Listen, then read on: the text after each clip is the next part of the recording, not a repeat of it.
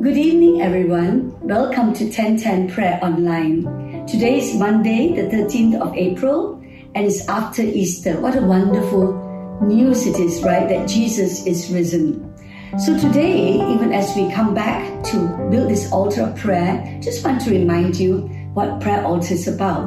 Remember, firstly, it's a spiritual gateway between heaven and earth, a stairway to heaven. Secondly, it's the presence of God. A prayer altar is really the place where we commune with God, we have fellowship with God, and we invite Him in His presence to come into our lives, into our homes, into our cities. And the beautiful thing about the prayer altar in this communion with God is to know God's heart as well. And so today, I thought that it'd be good and to remind ourselves that when we come into God's presence, we should start with thanksgiving. Psalm 100 says you enter His gates with thanksgiving. Thanksgiving is an essential part of building that relationship with God. Why do we want to thank God? So let's look at Psalm 100. Turn with me to your Bibles and we will look at Psalm 100 and I'm going to read all of it. Shout for joy to the Lord, all the earth. Worship the Lord with gladness. Come before Him with joyful songs. Know that the Lord is God. It is He who made us, and we are His. We are His people, the sheep of His pasture. Enter His gates with thanksgiving, and His courts with praise. Give thanks to Him, and praise His name. For the Lord is good, for His love endures forever, and His faithfulness continues through all generations.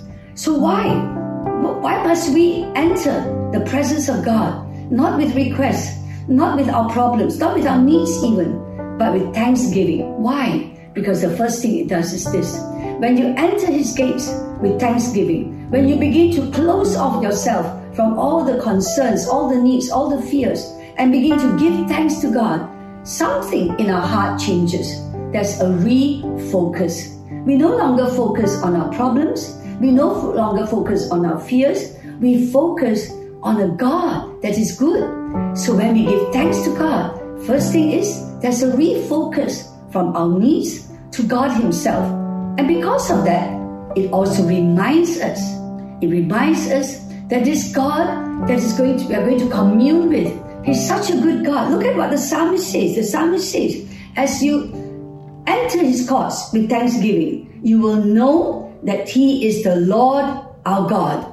It is Him that made us, and we are His people, the sheep of His pasture. Why are we reminded? He's the God of heaven and earth. He's the God that made us. We are the sheep of His pasture. I love this emphasis. We are His.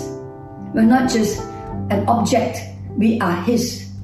And what else does it remind us? That God is good. Know that the Lord is good. And His love endures forever. And His faithfulness will pass from one generation to another. Wow! When we enter His courts with thanksgiving, not only are we refocusing onto God, we're reminded of who God is. We're reminded He's the God that made us. We're reminded that we are the sheep of His pasture. That if we are His sheep, remember, He will guide us. He will lead us into still waters. He will lead us beside green pastures. And not only that, when we remind ourselves who God is, now we are refreshed because we are reminded He's good, His love endures forever. No matter what is happening in the world, His love endures forever. And so, when we come into His presence with thanksgiving, we are refocusing away from our fears, away from our needs, away from our concerns, away from anxieties, refocusing onto God. We are reminded that God is the one who made us. We are His. He's good. His love endures forever. His faithfulness will last many generations. And because of that, we are refreshed. That's why the psalmist says, shout for joy to the Lord. Worship the Lord with gladness. Come before Him with joyful songs. Do you know something? Every night now, when you spend time to pray and to connect with God, start with thanksgiving. Start with thanksgiving. Think about at least 5 things to thank Him for. You know, there's so many. I'm going to think of 5 things to thank Him for. This morning, I just felt, I woke up and I just thank God that actually it's a new day. We are healthy. For those of us who are healthy, we have a home to be in. We have a family that we can relate to. And not only that, I heard this story of a German man. He was he had COVID-19, and so at the end of his stay, he was fortunate, he was healed. But they said, no, you need to now pay for the oxygen that you have been using for this past 1 week. And so he was given, I think, like something like €500 bill, and the man cried. But he said, I'm not crying because of the bill for the €500 for all the oxygen and all the air I breathe, but I'm crying because, he said, for 73 years, I never thank God for the air that I have been breathing. So there you are. Give thanks to God, and you'll find that you are refocusing away from your fears, away from your anxieties. You will remind yourself that God is good. And not only that, now you're refreshed with a joy. How not to be joyful when God loves us and His love never fails?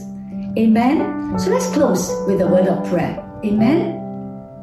Thank you, Jesus. Thank you, Lord. Thank you, Lord, because today we are reminded not only are we the sheep of your pasture, that we are yours through the blood of Jesus Christ. We have been purchased, even, O Lord God. We have been redeemed. We have been taken out of the kingdom of darkness into the kingdom of the Son that He loves. And therefore, Lord, we want to thank you. We belong to you.